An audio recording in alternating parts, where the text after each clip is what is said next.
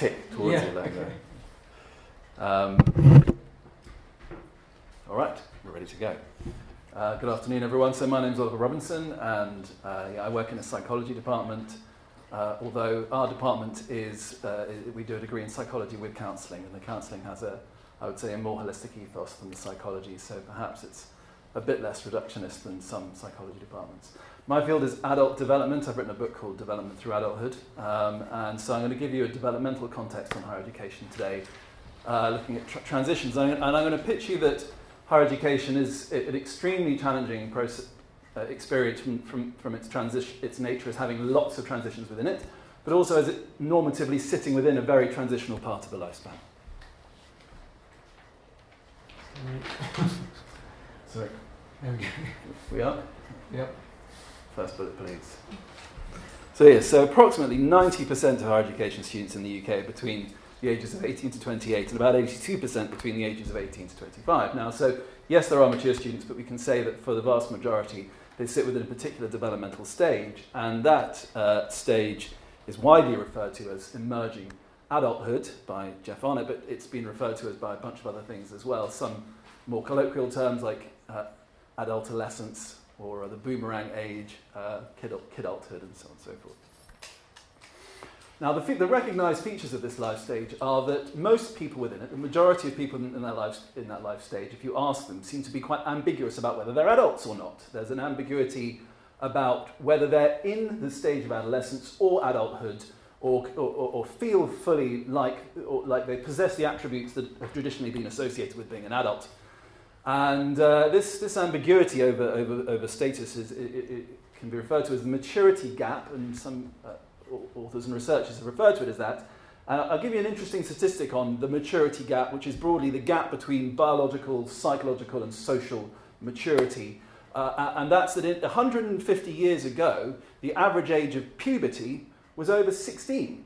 And around that age, people were typically heading into the workforce around the age of 17 to 18 and getting married around that age as well. So you'd be biologically and socially maturing at about the same time. There'd be a sort of series of transitions, and of course you'd be legally recognised as an adult around that time as well, and it all happened quite seamlessly.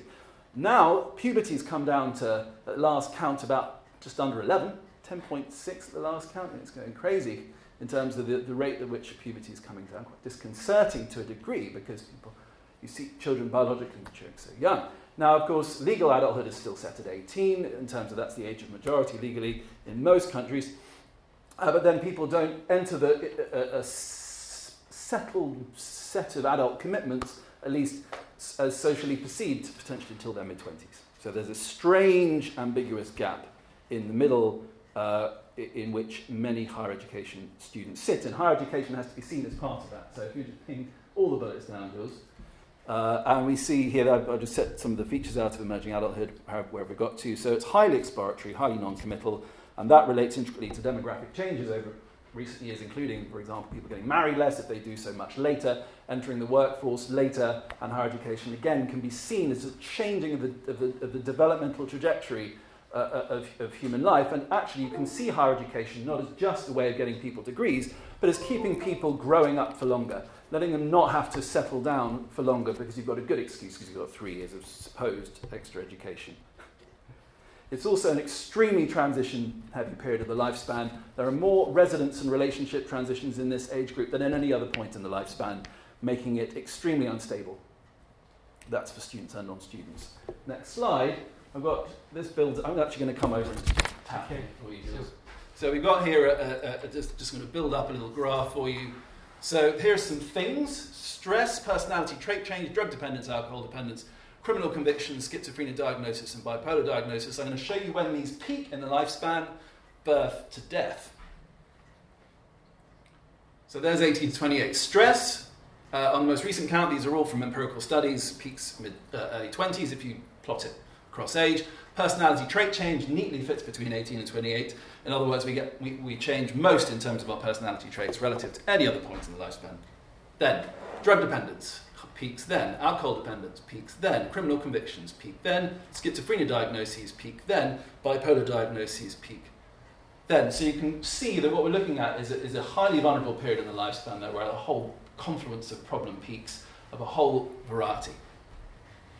University sits in this developmental phase. It has to be seen as part of it, and, as I say, as an active choice within it. So, there we go.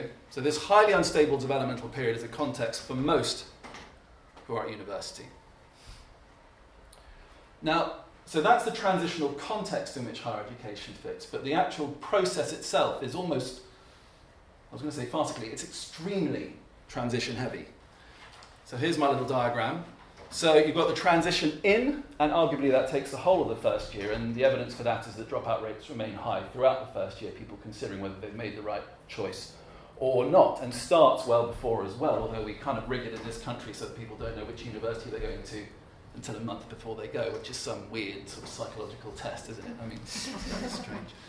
Year 2, supposedly non-transitional in the sense that, well, maybe, but it's only 9 months, remember, because we're only talking September to May, and then you've got 2 transitional summers either side, where there's a good chance the person, if they're not living at home, and 80% of students still don't live at home, even though the number is increasing, so 80% of people transition over the summers, as I put in these little build-up bullets here. So they'll have 2 residential transitions. They'll move out of halls, they'll move back home, they'll then move into a new, probably say shared flat, and then they'll have another set of the same transitions from second and third year, because very few people live in the same place both years. Some do. And then, of course, year 3 is a highly transitional year as well, because people typically start applying for graduate jobs at the beginning of it, so they're already preparing for the transition out. So essentially what you've got is 3 years where you're barely ever settled, and you've got multiple transitions, build on top of that, multiple relationship, job and friendship transitions within that 3 years as well. And it's like a test of transition tolerance. Can you do it? It's always been that way, but I think we've created a more panicky atmosphere surrounding those 3 years, because traditionally we'd say, just go and spend a year practicing transitions. Go to somewhere far away, practice transitioning into a new life, coming back out again, mess around for a bit and experience what it's like going through beginnings and endings, because that's what a transition is. It's a qualitative change in kind rather than a change in amount. A beginning followed by, an ending followed by a beginning. Get it the right way around, Ollie. And yeah, it's quite normal within a university to see major shifts in peer group over those 3 years as well. So you're leaving and moving into new peer groups. So there we go. So that's the context. Right, transition in. What does the data say? It's not just homesickness. So here's a study that found that, well, you can see, so they administered a mental health measure to 350 new students, lots of high levels of clinical distress you see there, but no statistical difference between those who are living at home and those who've moved away from home into halls. So it's not just about the challenge of leaving home. So what is it? So thank you for sharing, to Jules, for sharing this really rather good article with me, and I'm happy to share it with you if you want. It's called Transition Distress: A Psychological Perspective, specifically on students. So there's evidence that students who arrive at university lacking the skills to succeed there, including simple resilience strategies, self-regulation strategies, time management, relationship skills, and things like budgeting, which of course are necessary if you move into halls. Remember, by the way, that you can see, well not remember, but I'm going to picture this idea, which is that student halls are a developmental concept, which is a form of semi-autonomy prior to fully independent living, much like a retirement home is at the opposite end of the lifespan. It's like easing you into independent living, whereas retirement homes ease you back out again. So there you go. It's the mirror image of the retirement home. Evidence suggests that students consider the university environment to be quite alien. I'm using that word, suggesting that they're not ready for it and find it very unlike anything they've experienced before. Radical change to previous friendship networks and cyberbullying and ostracism are sadly common. So these all relate to why the transition in is hard. I'm now going to flip to the transition out of university. This is the longitudinal study that I did of University of Greenwich graduates, 184 of them from all walks of degree. And we measured them 3 times over the course of a year. How about for time? I think 5 minutes. Perfect. Yeah. 3 phases, lasted a year. We got well-being data, depression data, career status data, employment status data, they're living with their parents or not, etc.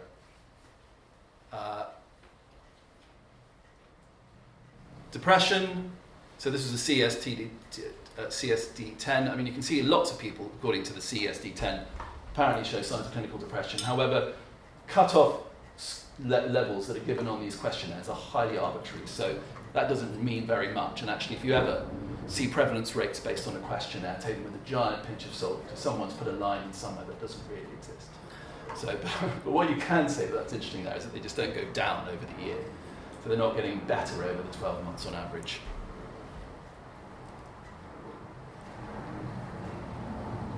Living with parents, more depressed if you're living with your parents after. So this is also an interesting developmental concept, moving back in with the parents after living independently.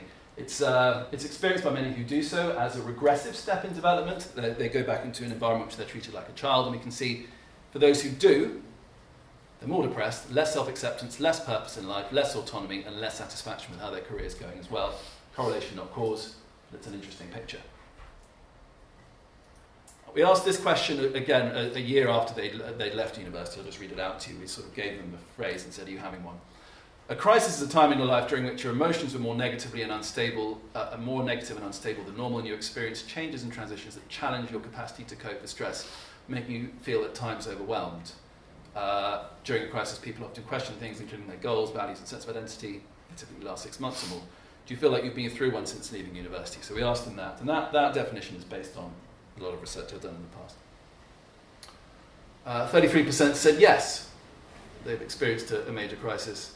And compared to the rest of the sample, they showed a lower level of environmental mastery. In other words, they felt out of control over their lives. And this actually relates, we found in subsequent qualitative work, relates to the fact that they come out with vastly inflated expectations of what can happen after the end of university. People have been telling them, just believe it enough, you're going to succeed. You're great, it's going to work out.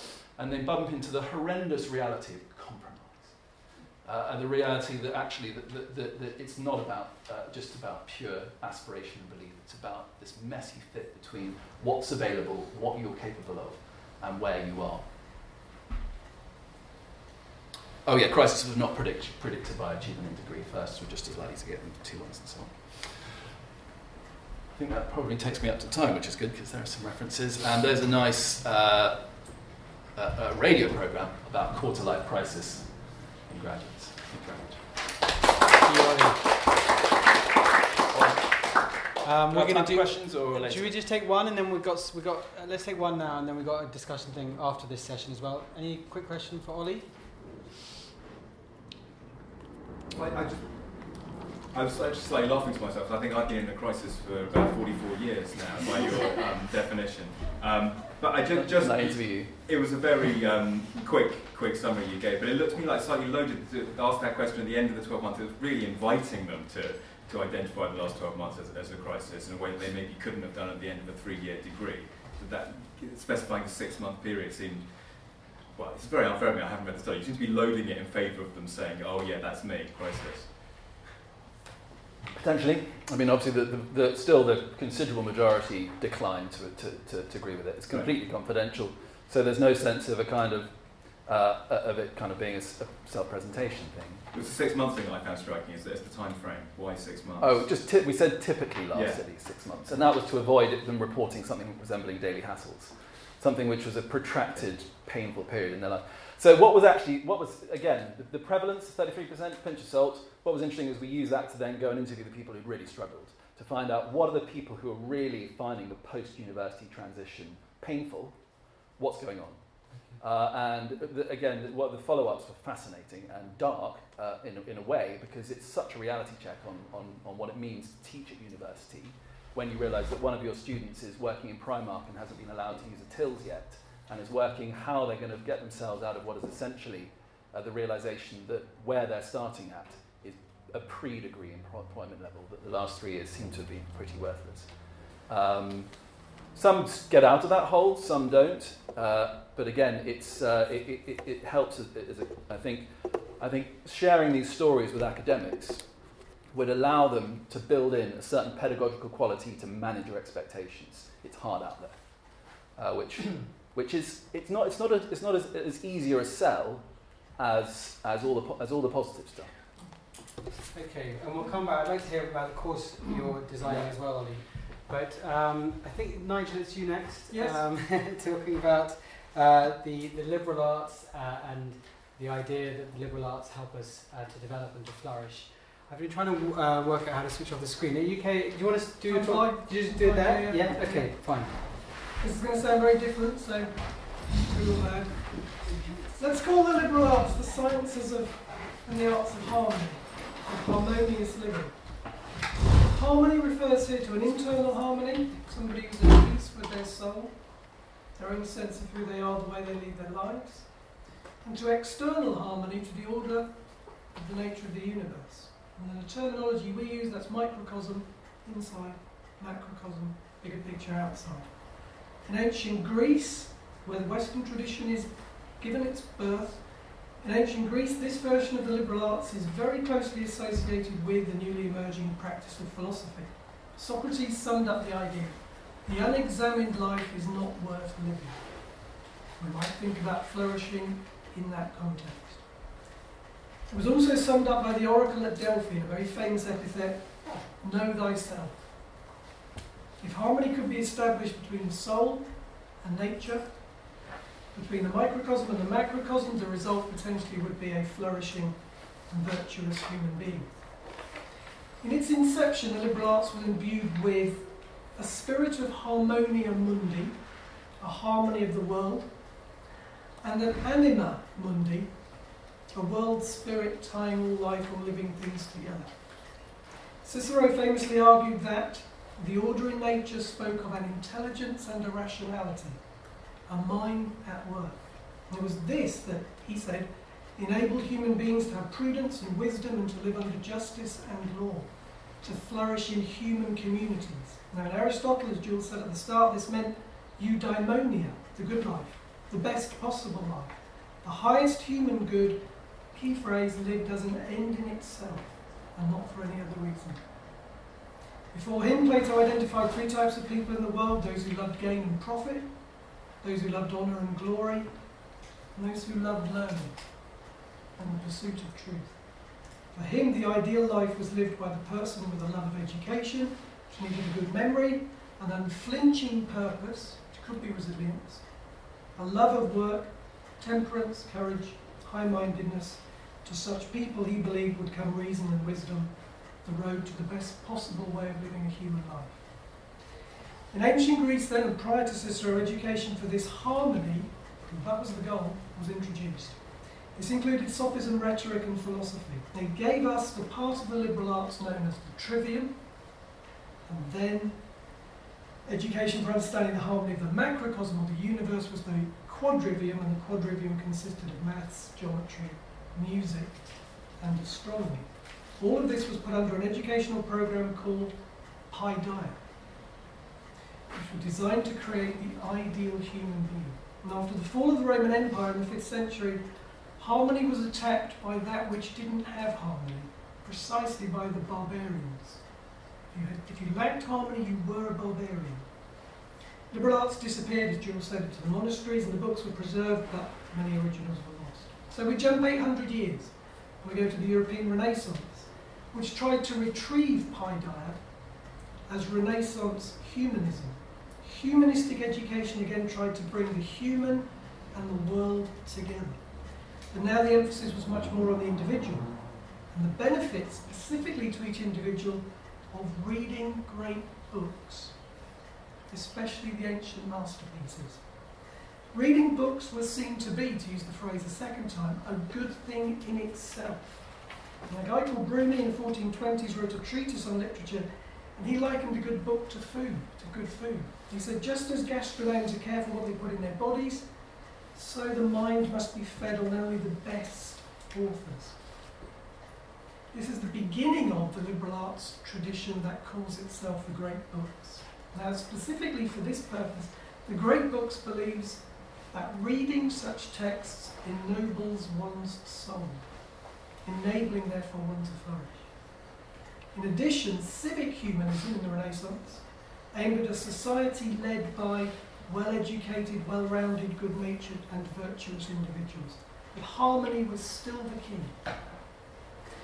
And Jules alluded to this. When the liberal arts crossed the Atlantic, went to America in the 17th century and beyond, it took these ideas of classical education and great books with it. But in the 19th century, a different version of higher education crossed the same ocean. This time, the research modelled on Berlin, specifically Berlin University. Now, a battle was fought at this point in the States.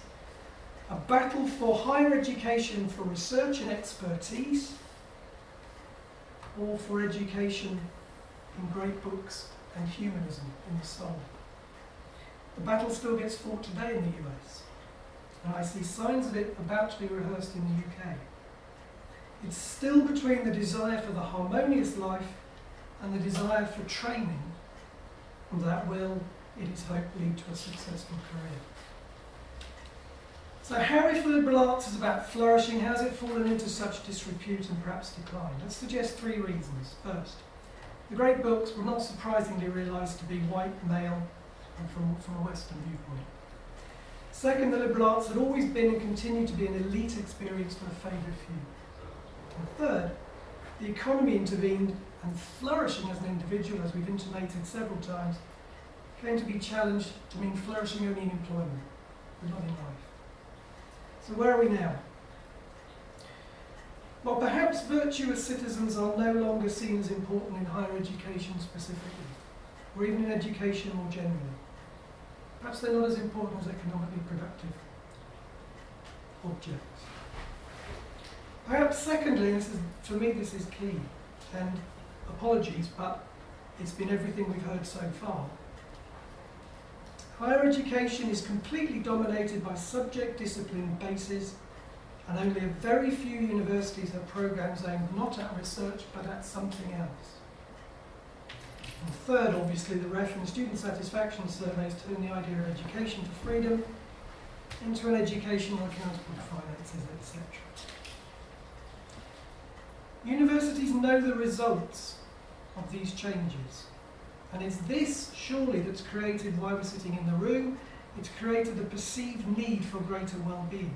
The universities are not going to be the solution until they understand they are their own complicity and they are part of the problem, and so are we. Whatever we ask ourselves as human beings to do, remember, we do this to ourselves. We all run, to quote Rousseau, headlong into the chains that are of our own making. I just wanted to add 2 things to that from what I've heard. First, should we educate for character? First thing we should ask is, what character does education have? Nobody talks about that. Education has a character when it works. Second, if education has a character, then so do students. Being a student has a character, and that does mean, I'm afraid, going into difficult territory and losing some autonomy and power in the process. And third, the word we haven't used at all today, meaning. When kids come to university, quite often it's with the hope that they're going to discover something that means something to them.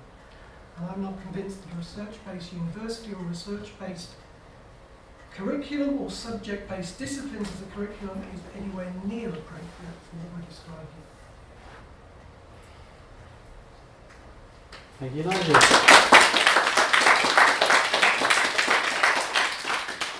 I think that's fascinating. I'm going to suggest that I've got questions I'd love to put to Nigel. I'm going to suggest that we take advantage of his punctuality and go straight on to the next 2 talks and then come back for the discussion. So, Karen and Kieran, you guys next? I am going to step into it. You gave me slides. Here we go. Okay, so while these slides go, I'm Karen. I'm a senior lecturer in politics at Exeter University in the Cornwall campus, and which there's a picture of it there. This is a slightly ironic picture because you always see these sorts of images, the well-being and the good life, and this comes from the university glossies, which I'm quite critical of.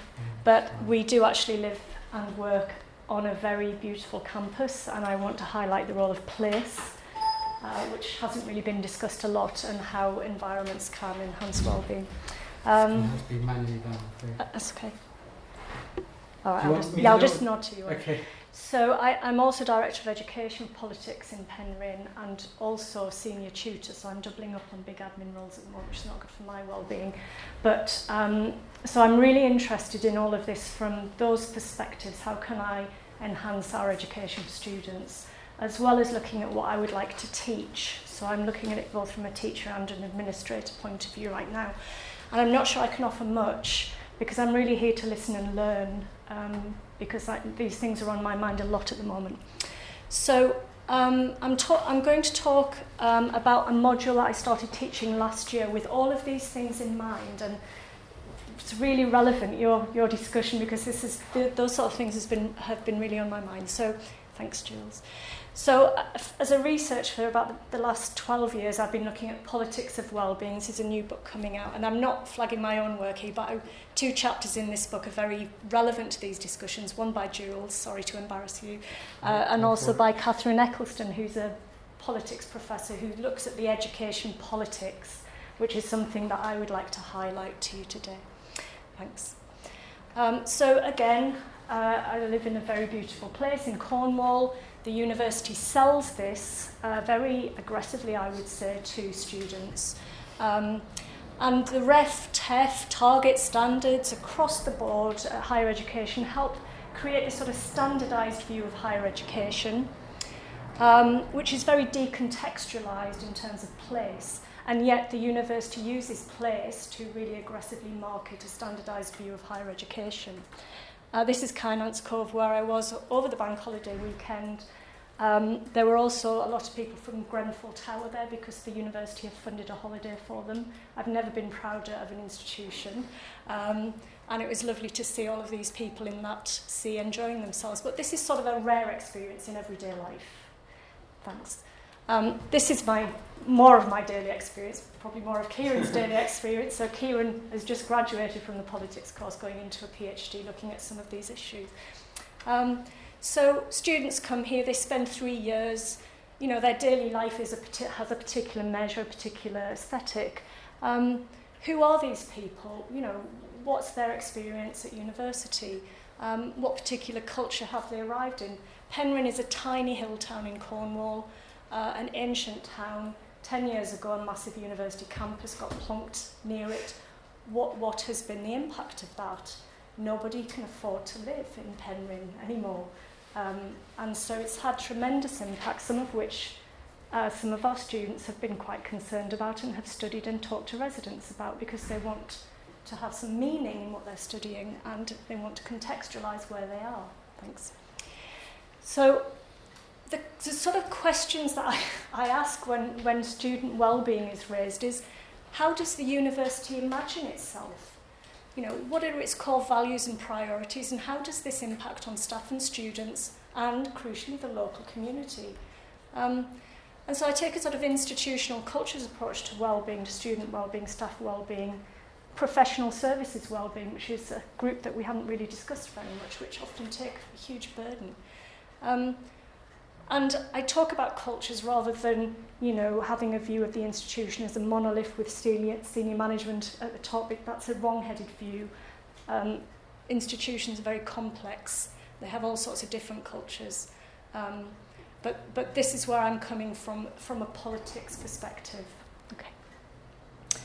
And obviously there's a lot of stuff around at the moment that I'm clocking. You know, the contemplative university, positive universities, which we've discussed, the Healthy Universities Network, and this idea of the good university. You know, when I went to my daughter's leaving party at her high school, one of her teachers said to me, make sure she goes to a good university. And I was thinking, what does that really mean? I mean, I knew what he meant. She actually came here and then hated it and dropped out after a year because the politics course didn't give her what she really wanted. What is a good university? And I've been mulling this over for a few years now and having discussions with people. So student well-being, it puts the idea of students as a catch-all category. And yes, that's a predominant thing they're doing while they're at university.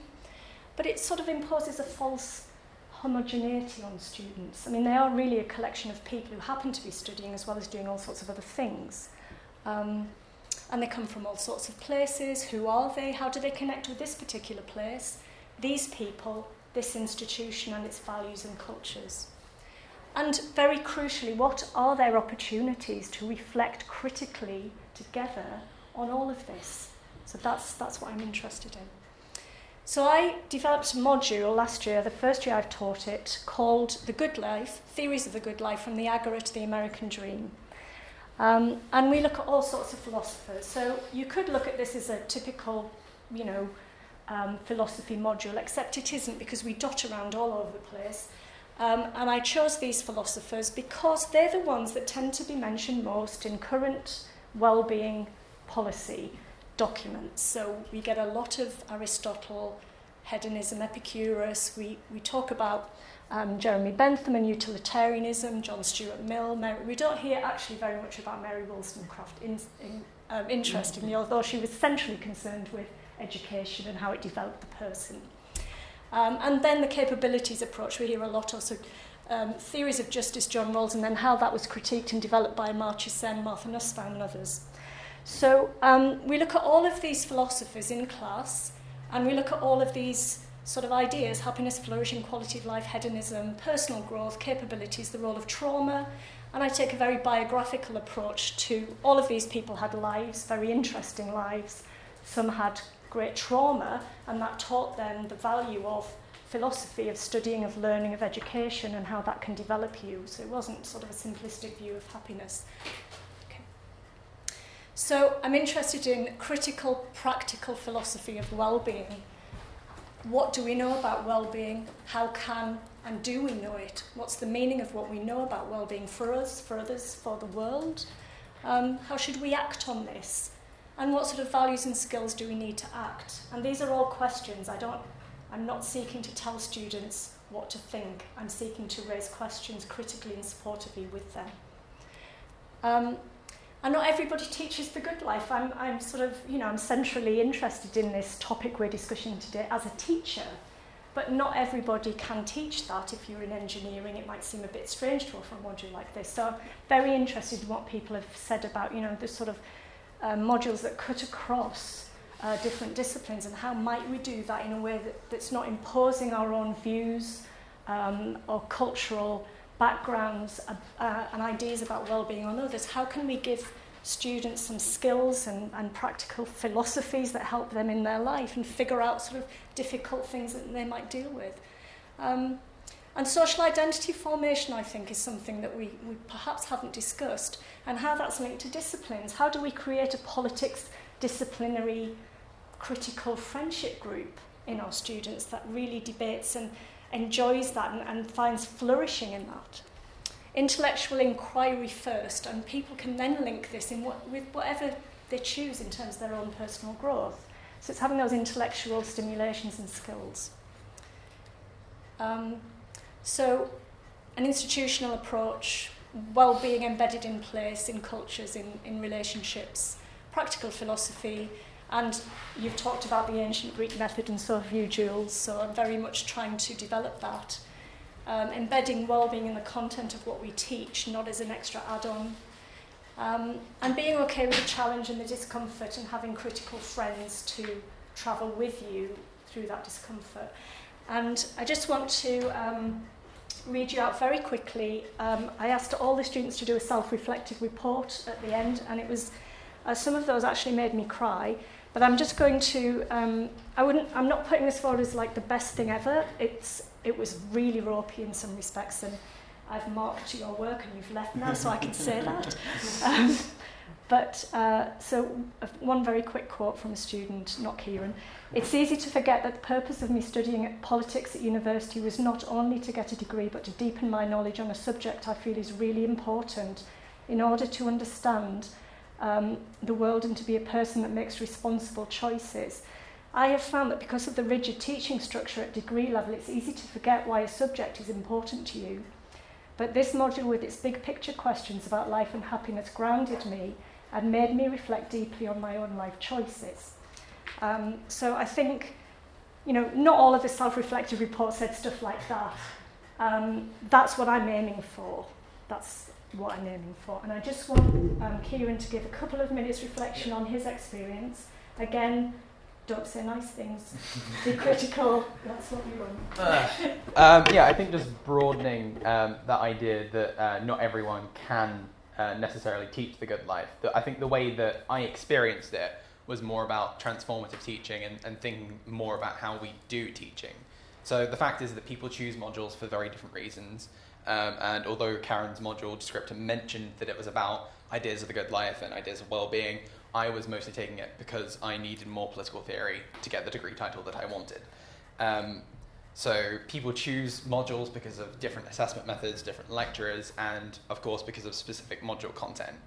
I think I expected a broadly chronological survey of other political theory that I had maybe covered in the past, but not as in depth.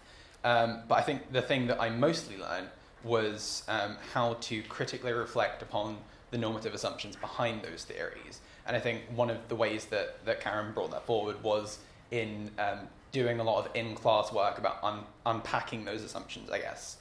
And so for me, it's less about, I guess, mental health or mental illnesses, and more about giving people the toolkit to deal with some of those systemic issues that maybe we all suffer from. So I hadn't necessarily considered how power structures ordered ideas of the good life, or the way that the production of knowledge featured in given policy decisions. So I am a queer man in a straight relationship, for example, but I was oblivious to what some of my other queer peers might have constructed as the good life, because I was so set in this, I guess, patriarchal, mostly neoliberal idea of what is the good life. I was very, very set at the beginning of last year. I wanted to own a house as quick as possible because I wanted that feeling of autonomy, but I neglected to take account of the way that maybe the dominant neoliberal structures were encouraging me to pursue that desire. So I think perhaps the biggest thing that I got from Karen's module, and I think that perhaps as practitioners we can think about in designing modules, is educating students to the power structures that surround them, and then also considering how we then re-perpetuate those things. So in higher education, that can mean maybe rethinking our pedagogy, how our classrooms recreate the same power structures we might be teaching about, and then how we can change this. So in my own research, for example, in my dissertation, I was looking at that issue of community engagement, and so many students that I spoke to wanted to be more engaged in the community and become more sustained members, as maybe I had over my degree. But there was a general feeling that they just didn't have the time to engage because the time demands of their degrees were so high on them. So how do we create the space for students to pursue their interests? There's the students as partners agenda or the students as change agents agenda, but how much is that a tick box activity? And I think maybe less of a specific focus on mental health issues and more of that general transformative approach to life. Because, for example, I hadn't even realized that I suffered from specific mental health issues until I could untangle the societal processes that were, I guess, engaging and re-perpetuating those as well.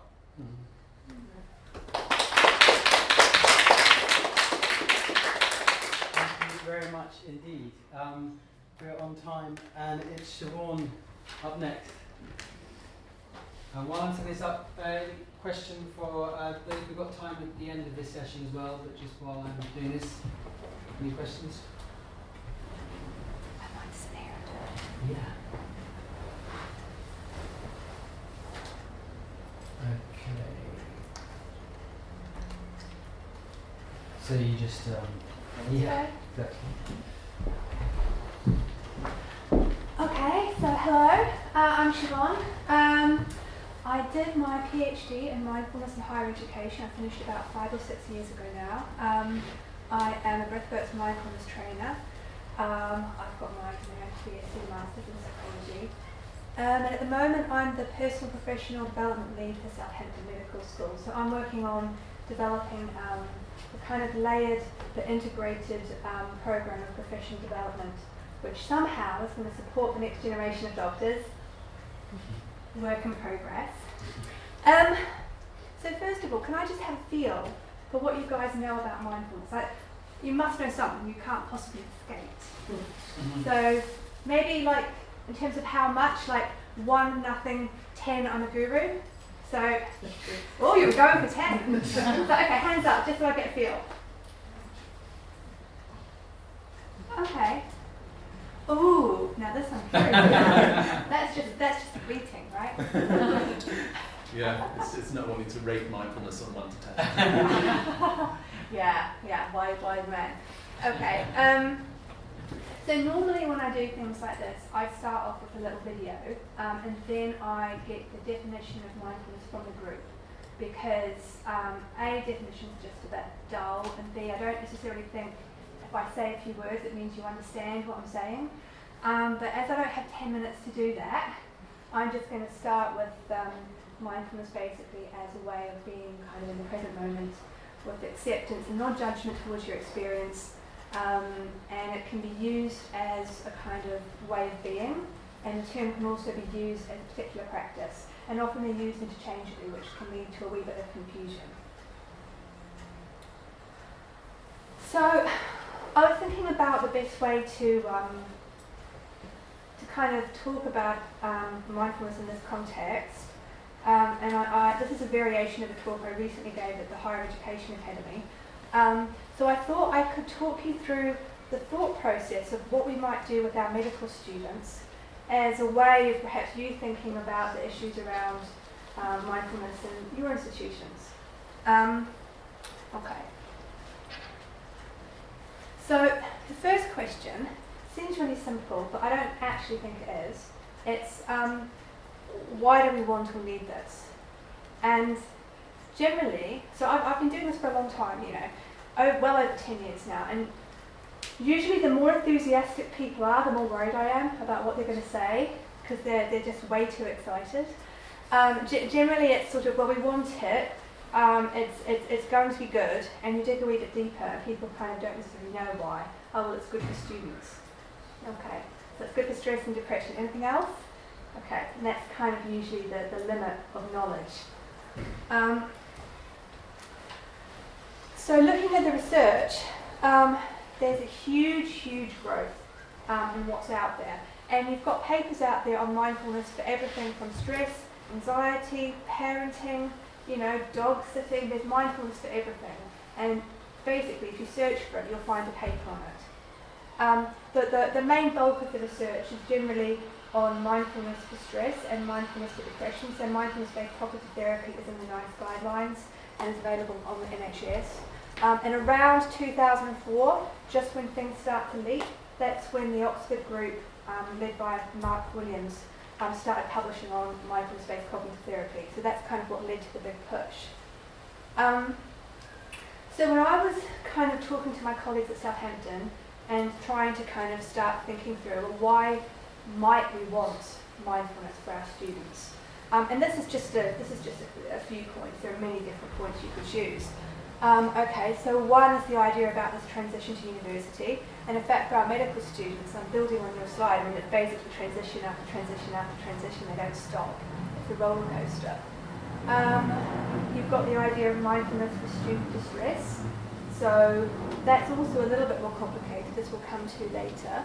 So there's all kinds of reasons for distress. For our medical students, day one, they're in the anatomy lab, and they're absolutely coming face to face with life and death, or they're going on their birth experience. You have an 18-year-old arrive in the labour ward. It's kind of shocking for them. So there's a whole lot going on there.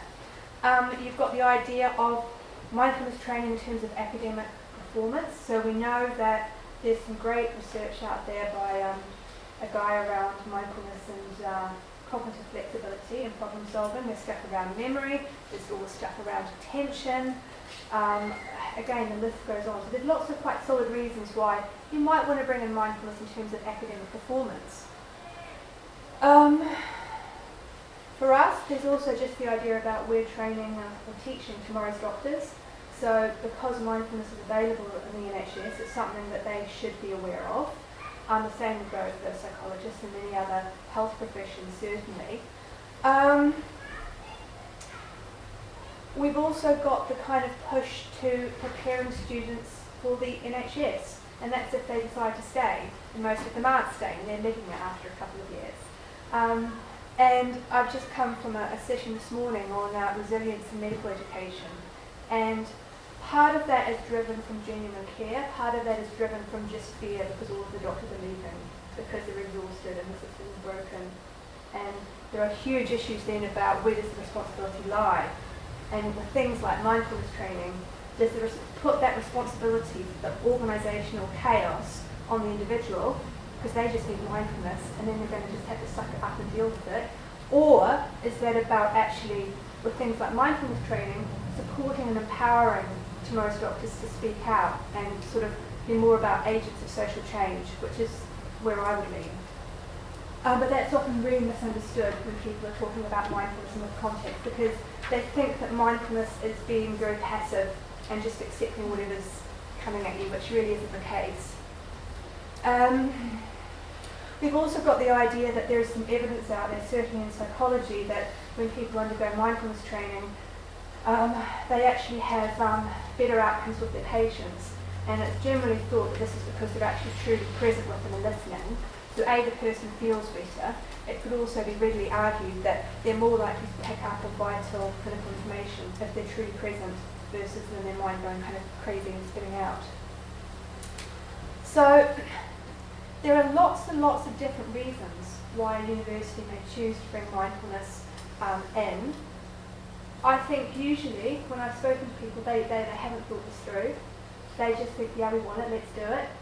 But these questions underpin everything else. And I would say to a certain extent, this really has a lot to do with the political aspect in terms of who's funding it and why, and what is the agenda of the university, and what are the broader public agendas at the time.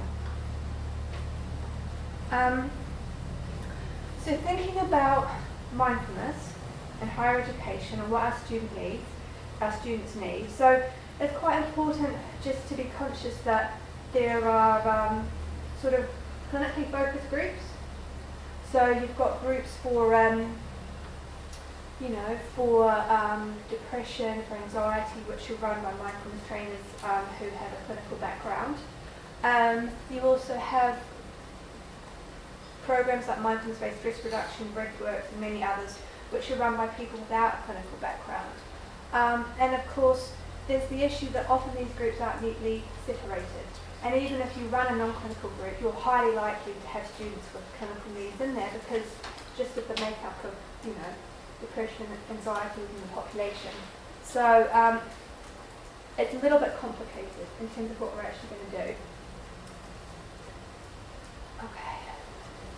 So after having got that far and kind of having thought about your population, clinical, non-clinical, mixed, having thought about why you want it, then you have to start thinking about what type of program might you take. So you've got the kind of established mindfulness programs at the top, taught by mindfulness teachers who are now accredited. I'm a Breathworks mindfulness teacher and I have my certificate to prove it, despite the fact I was teaching mindfulness quite successfully and have papers to show significant changes for about 6 or 7 years prior to that. It's just the climate's changed.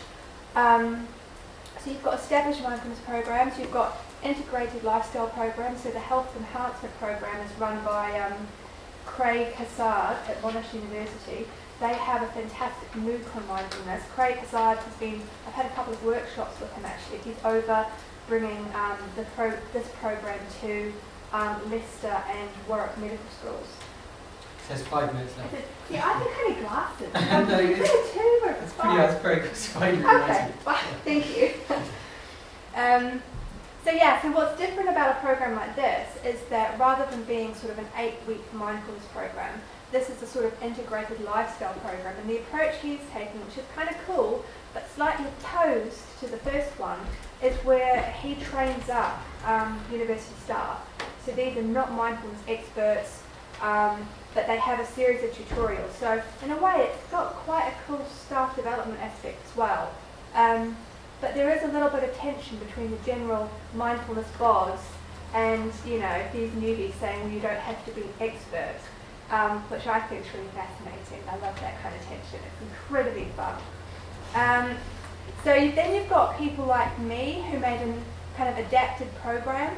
So I made mindfulness-based coping with university life as part of my PhD, and then afterwards I got really disillusioned by it. I thought, well, what do I do with this now?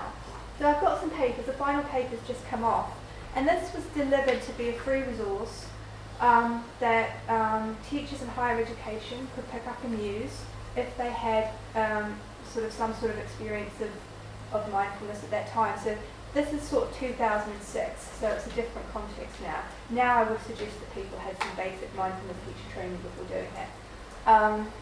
So you've got lots of other adapted programs as well. You've got body-based programs, so there's evidence out there that, it doesn't have to be called mindfulness-based to be mindfulness. I've put Buddhist meditation here. Really what I'm saying with that is you could argue all of that was Buddhist meditation. I'm saying meditation taught within a Buddhist context is really what I mean. And then you've got contemplative pedagogy, which is kind of what I'm dipping my toes into now, and I think it's absolutely fantastic.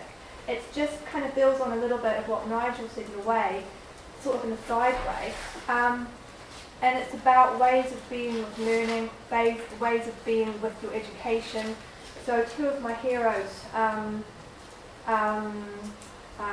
MJ Barker and Stephen Stanley, are really on the cutting edge of this in terms of mindfulness. So MJ Barker's got a great blog where she does a zine, which is about social mindfulness. So again, the emphasis is on mindfulness for social change and mindfulness for yourself. Stephen Stanley is a social psychologist, and he has students, in terms of social psychology, going into environments and sitting and just observing, and then just noticing what that's like. Okay, so again, it may be that more than one approach is helpful. It's bound to be that more than one approach is helpful. I'd just like to put out there that one thing I've found is that particularly within mindfulness and the whole mindfulness-based world, people get really into their thing. It's very personal. It's very, very personal. And I know that I can be slightly irritating a lot of people when I challenge them on that, because it's helpful. I think it's healthy, but still. And I think this probably comes from the fact that when you're teaching mindfulness, you need to have your own practice. And when you have your own practice, it's from a particular sort of tradition or viewpoint, and it's very, very personal to you. And so it's a little bit more than just another thing that you're teaching. So that when you're talking about some higher education, it's just worth being aware that everybody has their thing, and it can be really personal. And I don't think it's a bad thing, but I think it's something that needs to be on the table. 2 minutes. Okay, so building on from that, those questions, we're kind of thinking about how do you deliver any of this? So mostly things are delivered face-to-face, well that's where the evidence base is. There is some research out there now that, building on what someone when I was just coming in was saying, that there's evidence that mindfulness-based cognitive therapy when delivered online is just as effective as when delivered face-to-face. There are all sorts of other issues in there around, gender and health and loads of reasons. You've also got blended learning options, so you could have part of the core training and teaching online and then coming together in a group. And there's evidence for all of these things, and there's a great systematic review, and I've forgotten the name of it, but there's about 60 studies of mindfulness in higher education in it. If you have a little Google for that, you'll find it. It's a systematic review. And then we're also thinking about one-to-one, small groups, or the whole cohort. So one of the biggest barriers to mindfulness in education in terms of the current model is it fits with 15 people and one facilitator in 8 weeks, and that just doesn't work for a whole cohort or a whole university. So that's really a kind of a summary, and there'd be a lot more I could go into, but basically, it's about thinking it through.